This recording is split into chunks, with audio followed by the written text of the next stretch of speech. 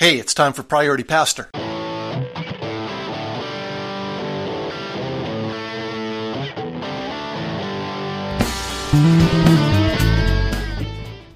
I find myself in a rare situation where I have no trips on my calendar scheduled at this point. Now, I know there are some trips I will need to take later in this year. I have another transitional event probably in May or June. And, there's going to be some holidays and a trip up to the grandkiddies at some point, but nothing on my calendar, which is awesome because it seems like for the last few months we've been on the road all the time. And the truth is, as much as you plan and work on how to be productive on the road, travel is inherently unproductive. It just is. Sometimes you might be in a role where you're actually being paid for the travel, and I guess that's okay, at least makes the travel have some return financially. But as far as getting stuff done, I've learned that if I'm going to be presenting somewhere and I'm arriving at that location even a day or two or three early, well, I better make sure all of my prep is done before I leave on that trip, because it's just that much harder to work. I know for me, one of the things is I've got my laptop on my desk here, my stand-up desk. I've got it hooked up to another monitor, so I've got these two monitors, one above the other, and it's just so much easier to work on a dual monitor system than just that, what is now such a small laptop monitor. It seems so difficult. But I think there's more to it than that. There's sleep issues on the road. There's the breakage of the routine. And routine and habits and patterns and systems are really the heart and core of productivity. So the breakage of the routine, what happens when you travel, it makes it just that much more difficult to get things done.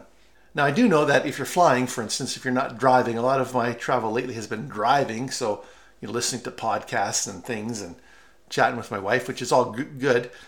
But if you're flying, or maybe taking a bus, I suppose, if anybody still takes buses, if you're flying, you can do some reading and things on the plane. And I found that doing the work on the way out, I think this is a Brian Tracy tip, doing the work on the way out is the time when you might have some juice to actually get something done.